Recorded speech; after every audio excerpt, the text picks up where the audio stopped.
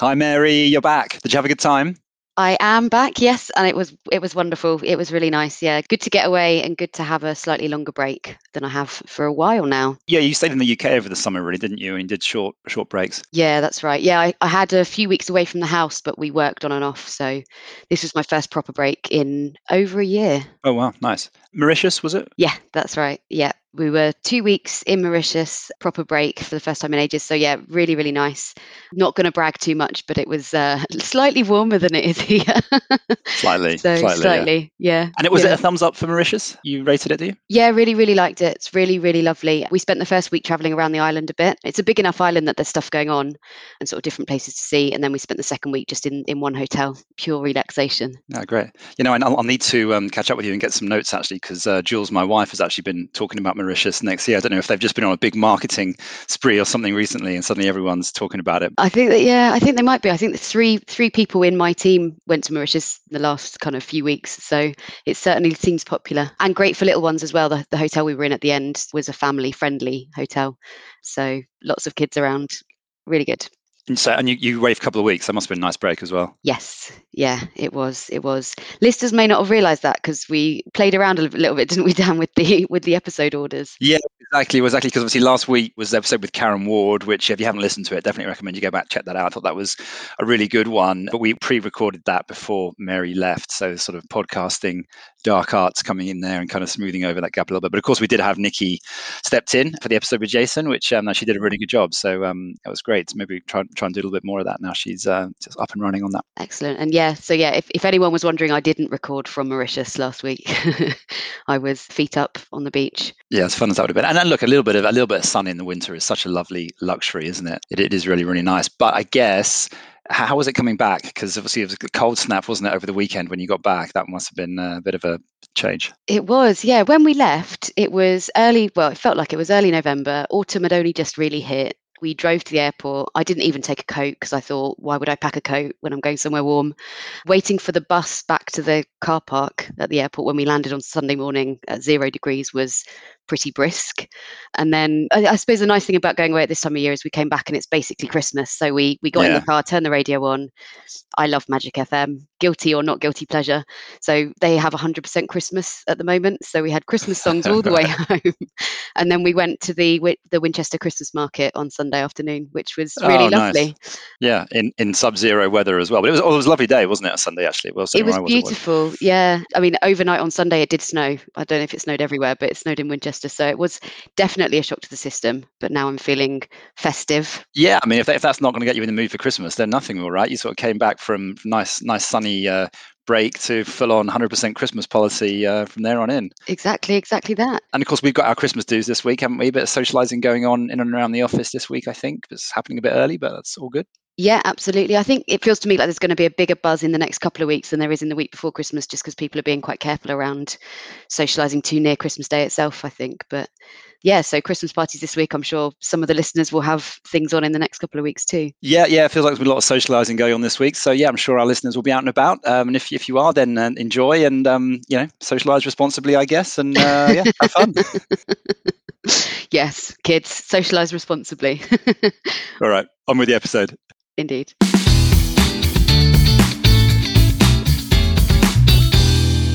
Welcome to Investment Uncut.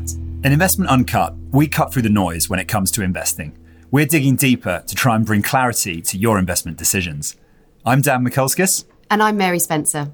Investment Uncut is brought to you by the investment team at LCP. LCP provide investment advice to some of the largest institutional investors in the UK, including pension funds, wealth managers, and sovereign funds. Find out more at lcp.uk.com. Hi, everyone. Welcome to the show. This week, we are discussing one of the big issues of the moment, and that's inflation. For that discussion, we're delighted to welcome back LCP partner John Camfield. John, welcome back. Oh, thank you. Welcome, John. So I think, John, we've obviously heard a bit about your role last time you joined us, and we also heard about the one thing we may not find on your CV, although potentially it is on your CV, which was about the challenge that you've set yourself on walking the UK coast. How's it going? How much do you have left? Did COVID get in the way of the walks that you were planning? Oh, thanks for asking, Mary. Yes, I'm still doing it. It's going very well. In fact, COVID probably gave more opportunities for walking, as many of us will have found. And so last year in 2020, I did another 700 miles of the coast, and I'm up to about 2/3 of the UK's coast, having completed both England and Wales. Still got the big one to come, Scotland. So my pace will slow down now, I think. But of course, it gets increasingly beautiful the more north you get. Absolutely. And I went to, well, not quite the northern tip of Scotland, but I did go quite far north in Scotland in a car this year. So I completely agree on its beauty. Well, good luck. Thank you. It's a great challenge, isn't it? I love the idea of that. And such a great thing to be able to monitor your progress. But you've been doing it, it's a good few years, isn't it, John? It's a multi-year thing you've been talking about here. Yeah, I think it's approaching 10 years now. Started off slow. I didn't really realise what I was taking on. But now try and hit many hundreds of miles a year. And eventually I'll get there. I think it's about 6,000 in all. Wow. That's a great project. Great project. And we mentioned, so we spoke to you, what was it? We think it was about a year and a half ago, do we, Mary? Something like that? I think it was late spring, which is by now a year and a half. Late spring 2020. Right. Yeah, and I suppose just contrasting now and then, just on the subject of inflation, kind of interesting, isn't it? I don't know that we would have ever thought we would be where we are now in terms of talking about an inflation shock, basically, at that point, would we? I think that's exactly right, Dan. If you go back 18 months, the hot topic wasn't the level of inflation, it was all about RPI reform. And as we've mentioned before, through my work on the advisory panel of consumer prices, advising the national statistician on inflation, I've been quite close to that RPI reform process. And it will, to some extent, run a little bit longer and won't entirely be clear until we get to 2030. But now things have changed. In many respects, in terms of our discussions with our clients and around the industry, RPI reform is almost accepted by most, at least, with a little bit of a legal challenge ongoing. And people are now concerned about the level of inflation. It almost feels at the moment it's like kind of RPI, CPI, don't really care, it's high. The numbers are going up. And so it's more just focusing on that. I mean, I suppose let's park the reform bit. We'll talk about that maybe in a little bit. But why don't we just start from square one, just do a quick recap of recent facts and data releases from where we are. Maybe we go from there. Absolutely, Dan. I mean, it's worth just pausing and reminding ourselves what inflation is. And I know it's bread and butter stuff, but we've all been used to very low levels of inflation that therefore don't particularly impact our day-to-day lives. But inflation, at its most simple, is the rate at which prices of goods and services increase. And that's measured generally as a percentage per annum, an annual percentage. So if a household needs £1,000 a month to buy a package of things and inflation is 5%, then in a year's time they'll need £1,050 to buy exactly the same things. But that covers an awful lot of averages. Each person experiences inflation very differently. And ONS try and measure inflation for different households, for pensioner households, for owner-occupied households. Actually, even then, on average, they don't find too much difference between different households, maybe 0.5%, perhaps max 1%. But each household will experience things quite differently. In terms of latest facts, for years and years now, certainly for much of my career, we've all experienced inflation of, on average, 2 to 3%.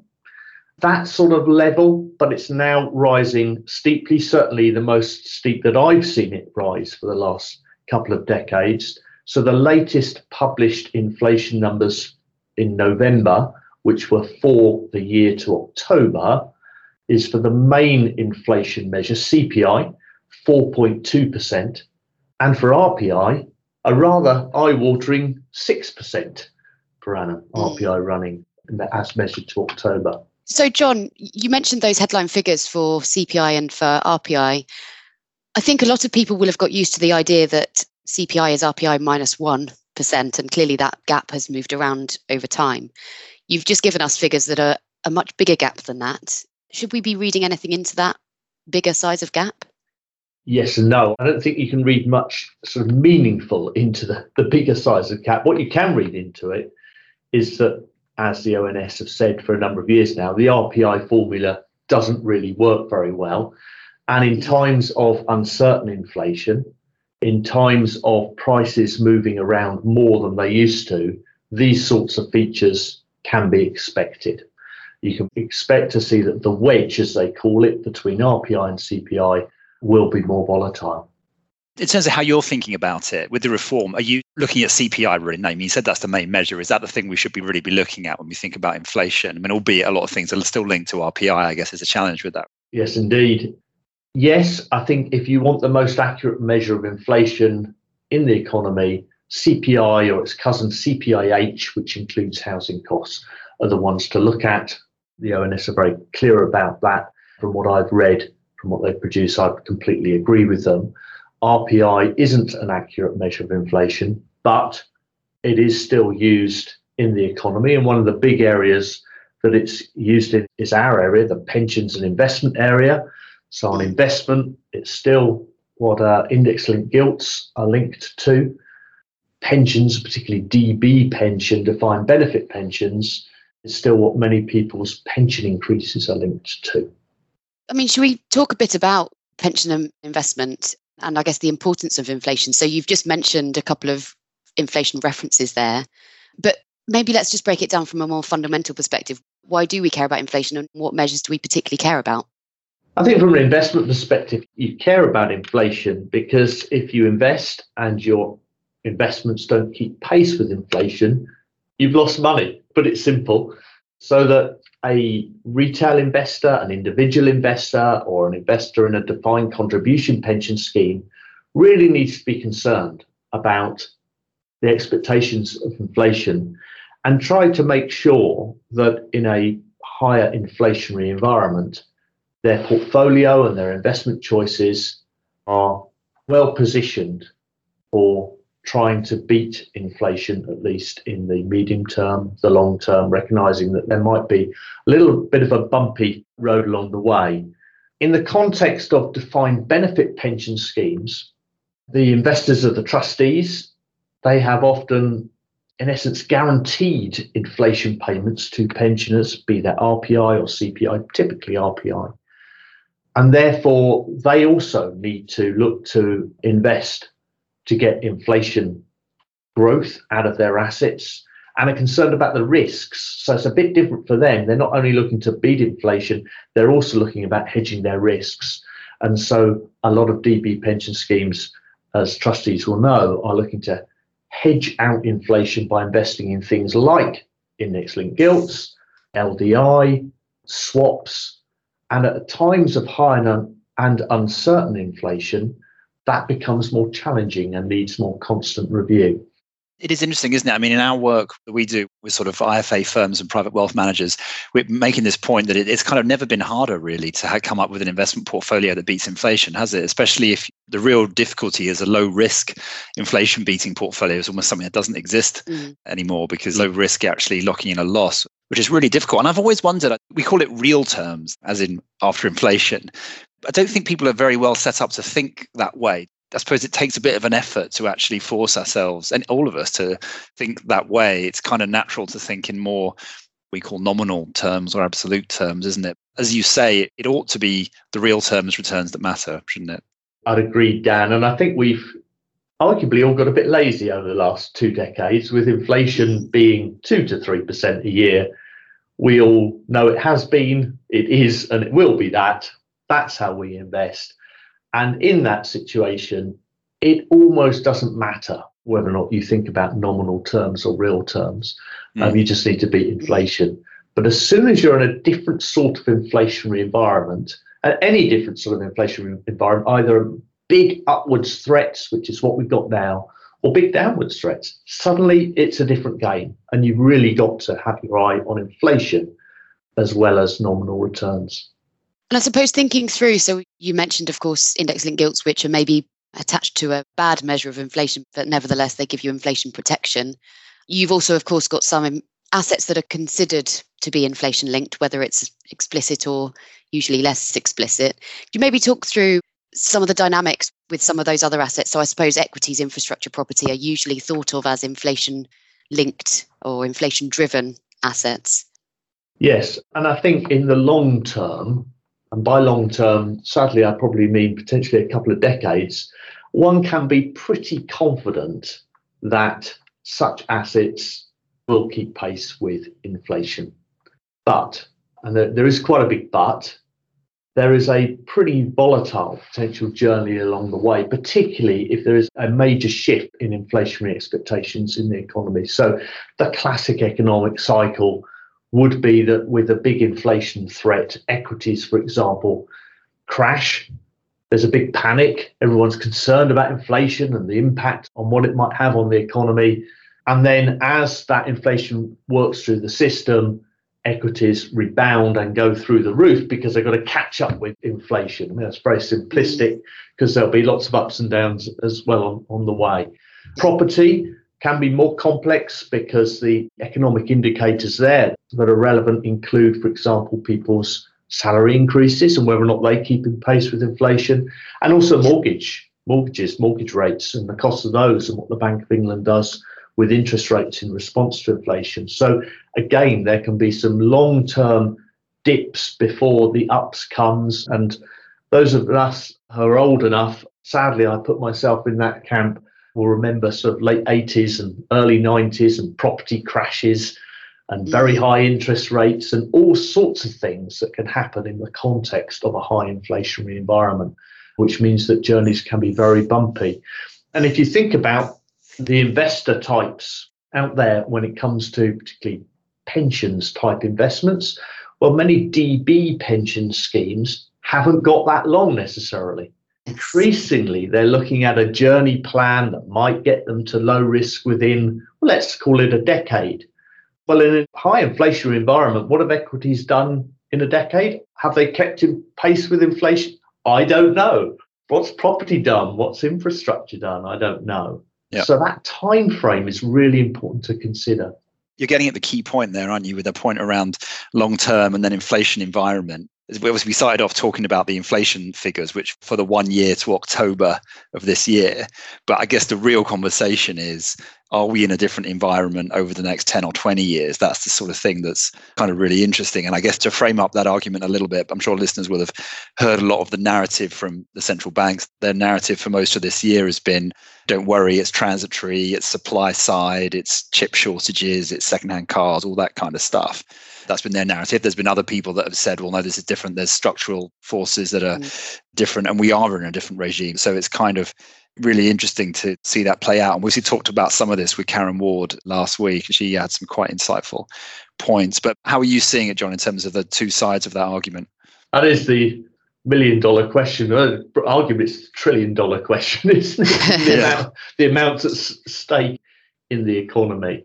Just some thoughts, I think, almost around the edges. That's at the heart, and I think no one really knows. If they knew, we wouldn't be particularly having the debate, but around the edges. Firstly, it is a central bank's job to tell everybody that it's only transitionary.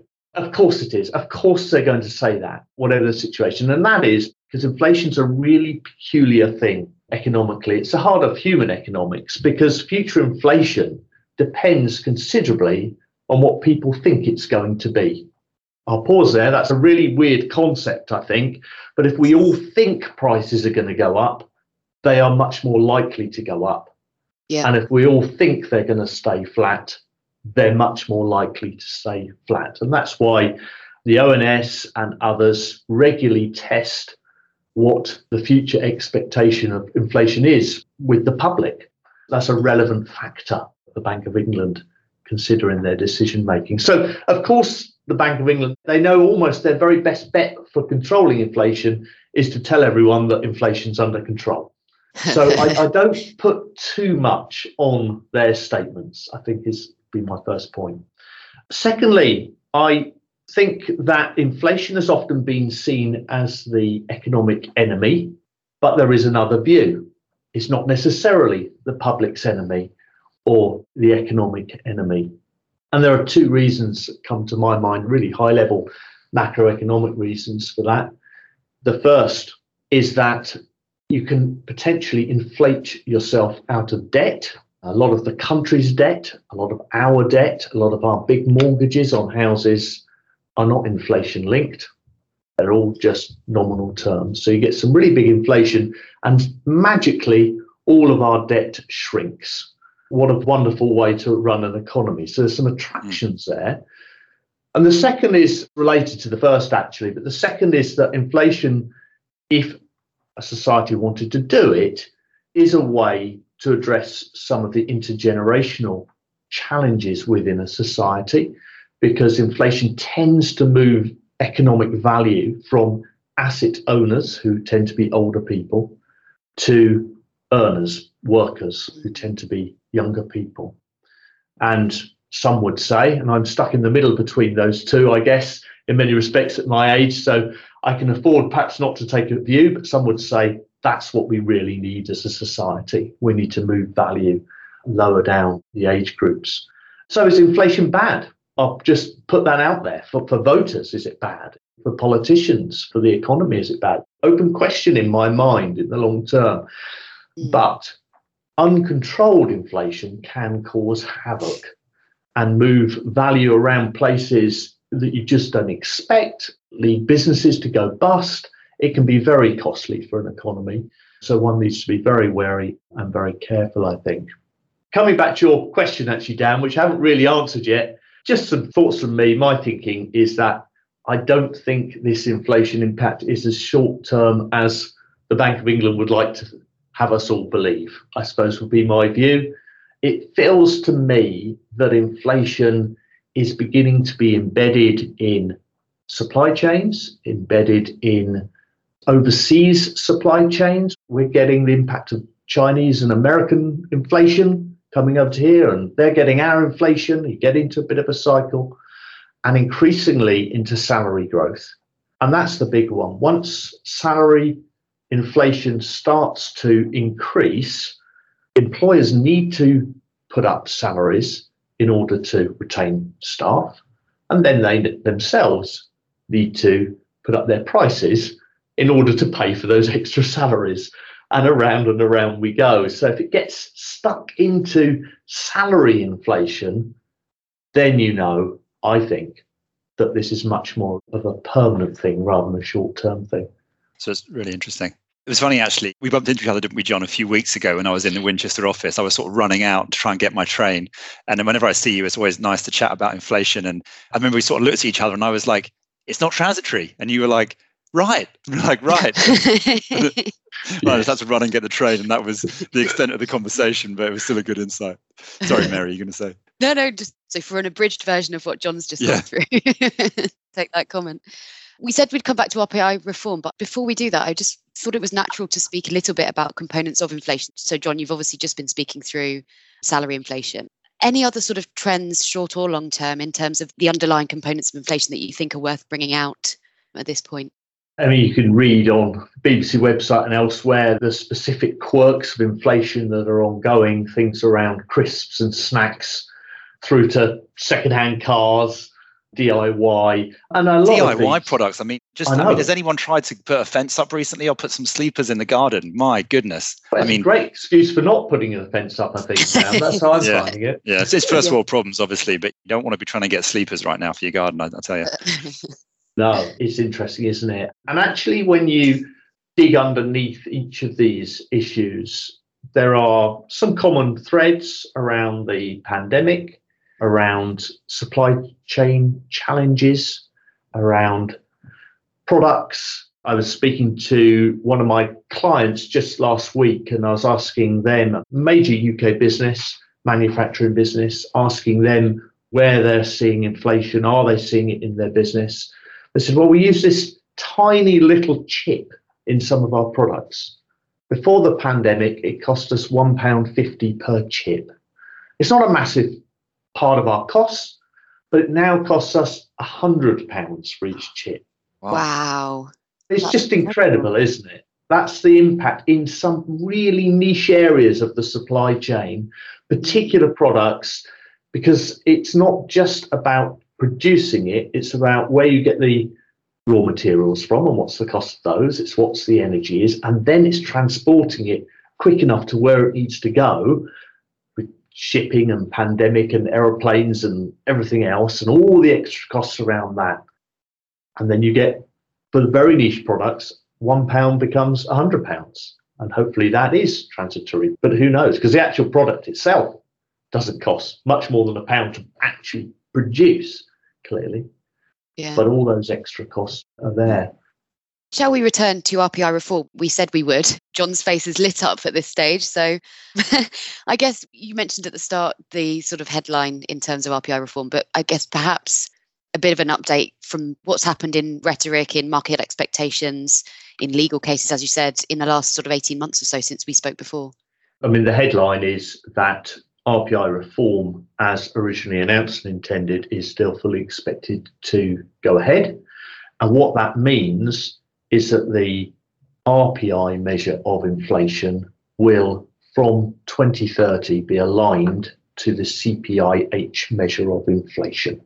It will still be called RPI, so there'll still be an RPI, there'll still be a CPI, there'll still be a CPIH, but the underlying maths, the underlying calculations within RPI will be fully aligned to CPIH, and it will be CPIH in everything but name.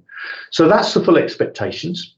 What's happened since, in terms of legal cases, 3 pension schemes have announced that they wish to and intend to go to judicial review on that. That's at the moment in the courts.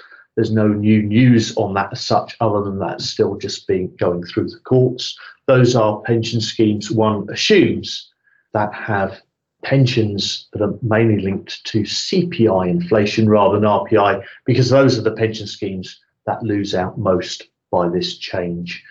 There are a lot of other pension schemes who've got RPI pension increases who arguably gain from this change. So it's all quite complex, and there's some real winners and losers going on here. In terms of markets, markets appear to have settled down in essence. I think if you look quite hard at markets, you do have to look quite hard at index-linked gilt markets, swap markets, and you look super long term beyond about 2035, everything looks as if it's reflecting RPI reform. I think you can definitely read the markets in that way. What is a bit peculiar is we still haven't got a step change down in 2030 itself. So there's a sort of a drift down over a decade in the markets about implied inflation. But no one's saying, oh, we think inflation's going to be 4% per annum until 2030 and then 3% per annum immediately afterwards. You don't see that in markets. And that, I think, is a peculiarity of these index-linked gilt markets that I've referred to earlier, that they're mainly owned by pension schemes, and pension schemes don't care too much about price. They just buy these things and hold them because that's what they need to protect themselves. It is a bit quirky, the market still. Yeah. And I do wonder whether or not as we approach 2030, it will be possible to take advantage of that in some way or other. And instead of trading, maybe trading 2028 inflation for 2032 inflation or vice versa, whatever the right way is, someone should make them sell that product, I think. Yeah, I mean, it feels like if there are 2 lines you can draw on a chart and one of them is sloping down and one of them steps down, there's a gap between those 2 lines, and surely that means there's some arbitrage there somewhere. That's it. But yeah. It's funny looking at markets. It's always the natural thing to do, isn't it? Look at what a market's expecting for inflation. And it looks like quite a natural shape. And then you're like, but hang on, that measure is changing by like 1% at one point in time, and that doesn't reflect it at all. But the other thing that strikes me from looking at the market implieds, and we'll put a link to this in the show notes, they're just quite high for quite a long time, aren't they? I mean, like the numbers you were just saying, John, that's what it is. It's basically sort of 4%-ish out for the next 10 years, and then gradually falling down to 3% after that. And that's in the context of a 2% CPI target and a historical, like you say, range of 2 to 3. So the markets certainly don't think it's transitory. That was my big takeaway when I looked at this. Absolutely. And that has been a change in the last 3-4 months. I mean, that's a relatively recent shift in the market's long-term expectation for inflation. So I think everything in the markets is pointing to RPI and to some extent CPI being above 5% for a couple of years. We're not talking a couple of months here, but a couple of years. Then markets are suggesting that RPI might be around 4% per annum for a decade. That's just a really long time for higher inflation. If you think the world that we've lived in for 20 years has expected RPI inflation to be about 3% per annum for the next decade. And now it's about 4% per annum. That's noticeably bigger.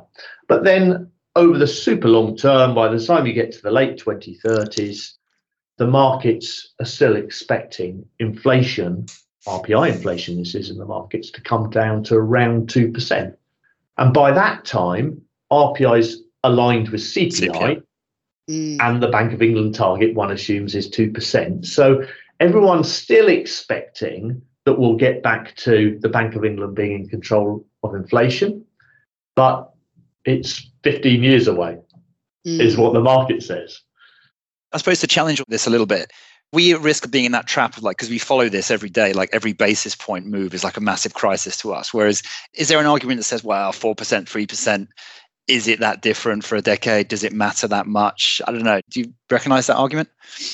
Depends how you're invested, I think. As an investor, I suppose that's one way of answering the question. If you've got £1 billion pension scheme that you're investing in, as for example, a trustee in that pension scheme, and if you're not that well inflation hedged and inflation is 1% higher per annum for 10 years than you would like, well, that's cost you 100 million. That's a lot of money. Cost your business that sponsors you 100 million. That may be multiple years of their dividend. It is potentially a really big issue. And I think for those DB pension schemes means that you will be more inclined to wish to hedge inflation going forward to protect yourself in those ways. For retail investors, for DC schemes, your portfolio will be worth 10% less than it otherwise would have been, all other things being equal, if inflation's 1% per annum higher for 10 years and you don't do something about that or position yourself well for it. John, just as we, start to get towards the end of the episode, you mentioned a couple of times, I think, the sort of global picture, US and China inflation. So you've given us a really nice summary of what inflation expectations are in the UK for the next more than a decade. Could you maybe just give us an insight into the global drivers that might influence the level of inflation and any thoughts you've got on those?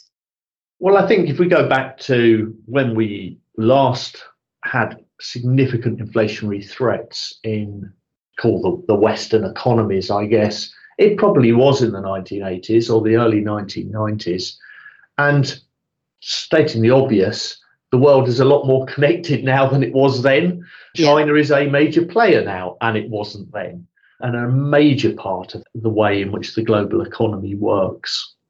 The second thing, again, stating the obvious, is if you think that a lot of these inflationary pressures are coming out of a pandemic, well, that's a global pandemic. It's not just been a European one or a UK one. It certainly has hit very significantly China and the US. They are experiencing the same thing. And all of those countries are also significantly in debt, having had to raise a lot of money to tackle that pandemic. And to me, that's a concern. We can't operate in isolation anymore. We can fully in the 1980s, but we could do more so. We really are linked to everybody else. So by putting up our interest rates when no one else does, or keeping them low when everyone else puts them up, I'm not sure really if we can control much by ourselves. How can the global economy work together? How can the global banks, central banks, work together to get in control of inflation if they wanted to? Because some may want to and some may not want to. So I think it just becomes much harder. It always was hard, but much harder for a domestic government through their domestic central bank in isolation to control their domestic inflation. I think that's a challenge. It's a really interesting point because it gets back to the philosophical view of whether equity returns should be represented as inflation plus a certain amount. And if so, then which inflation? Because if back in some kind of former world, when you're talking about UK equities versus UK inflation, you could make some sort of connection. Whereas if you're investing in global equities now, but care about UK inflation, it is kind of different, isn't it? So it's more kind of a global inflation thing. But as you said, for now, it seems like a global story. And it's the same as what Karen Ward, I guess, was saying last week. And I think related to that, currency hedging, it needs to have a greater focus going forward. I mean, we've always thought about it in the context of DB schemes, but I think those running DC schemes should think quite hard about what currency hedging they've got in place, and DB trustees should perhaps revisit it. In a world where everyone's inflation is going up at 2%, and everyone knows it's going up at 2%. Exchange rates between key currencies have remained reasonably stable. Yeah, I know some have weakened a little bit over the years, but they've remained pretty stable over the last couple of decades. In an inflationary world where inflation can pop up in different economies, different currencies to a greater or lesser extent, that can be expected to have really big impacts on currency differences over potentially a pretty short space of time. And as investors, we all need to be aware of that as well. Absolutely. I mean, it's a long conversation, not one to get into now, but I actually think, I don't know if this is what you were saying, but I think you could make an argument for being currency unhedged, certainly on your equities, for that reason. Because if you're worried about sterling falling, causing inflation, then you want to be positively exposed to sterling falling as being unhedged. So I don't know if that's what you were saying, but you can make an argument for that. Obviously, you can also make an argument for being hedged as well. That's what I would say. You can argue both ways, but I think that the arguments are more important now than they were even a year ago. They're more financially significant. I think that an investor may have just left that to their asset manager or their consultant and not thought about it. I think we all need to be back to the drawing board on some of these things and rethinking in a high inflation environment, what risks do we want to take? What are we comfortable with? Because those risks, I think, have now become much bigger risks.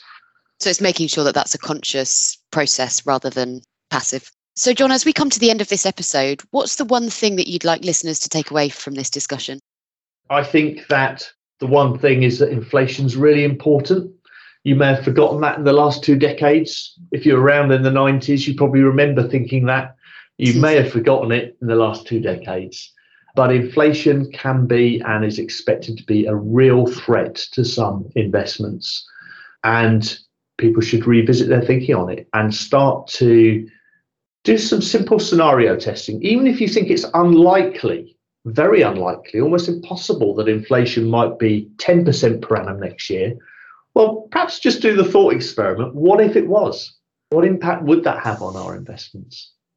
A new inflation environment. You heard it here first, right? And plan for it. Throw your old thinking out the window. And it is a good point, isn't it? Because it's easy to forget how much of all our conventional thinking is based around the environment we've been in for the last 20 years. So it's kind of like, I think what you're saying is put everything on the table now that we think we might be in a slightly different environment. Makes sense. I think that's right. I think one particular area where pension schemes and retail investors are at risk of going wrong are nominal bonds. So be that nominal gilts that aren't linked to inflation or nominal corporate bonds. And pension schemes and retail investors who are saving for retirement have got used to those things being safe. I will invest in bonds. They happen to be nominal bonds, but they're bonds. They must be safe. These companies are AA rated. They will pay me back. This government is AAA rated. It will pay me back.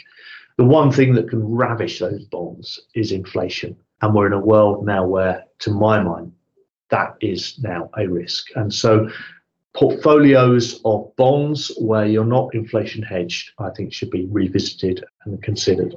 And John, we're going to ask you what you think is the most underappreciated thing about investing, but you may have just covered that already.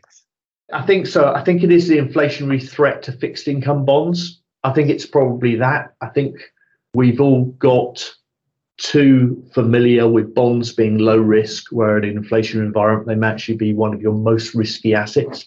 It's interesting, actually. I think you're right. When inflation was low and stable, there's a tendency even not to worry too much about the difference between fixed interest and inflation-linked bonds and sort of wave your hands and be like, blah, it's basically the same. But even if you just look this year at the difference in returns between fixed interest and index-linked gilts, they're completely different assets you would gain from looking at the returns. Well said.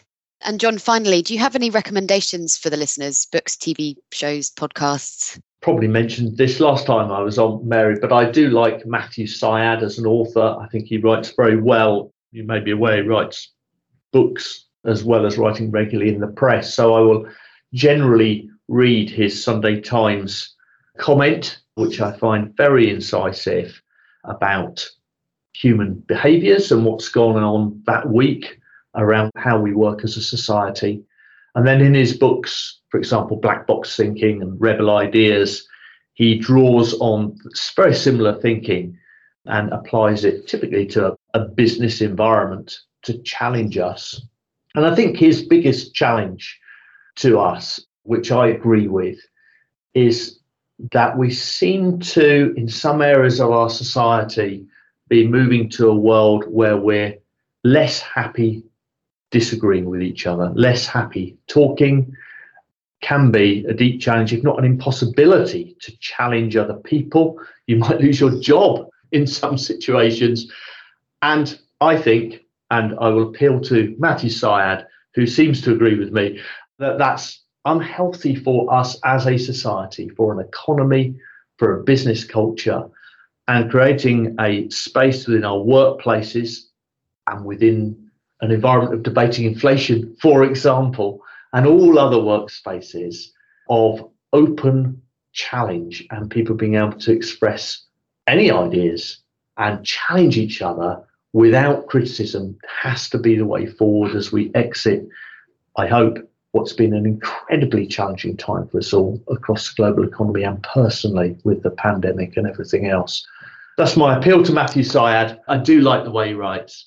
Yeah, me too. I'm a big fan. I always read his column in the Sunday Times. He's one of those people I find who, he's not one of the people where you know what he's going to say before he says it. I always think, I genuinely wonder what he's going to say, because it's usually a nuanced point. He's not diving in a black and white, one side or the other of an argument. He's normally making a nuanced point, but in quite an incisive way. We obviously did an episode with last year, didn't we, Mary, on Rebel Ideas? So we'll link to that. Anyone who didn't listen to it, worth going back to, having a quick listen. We'll put all the links in the show notes. But John, I know you got a train to catch. I hope you're not going to miss it. It's been a fantastic conversation today. Thank you so much for your time again. A real pleasure. Thanks for having me on. Thanks, John. That's it from us this week on Investment Uncut. Join us again next week for another episode. Take care.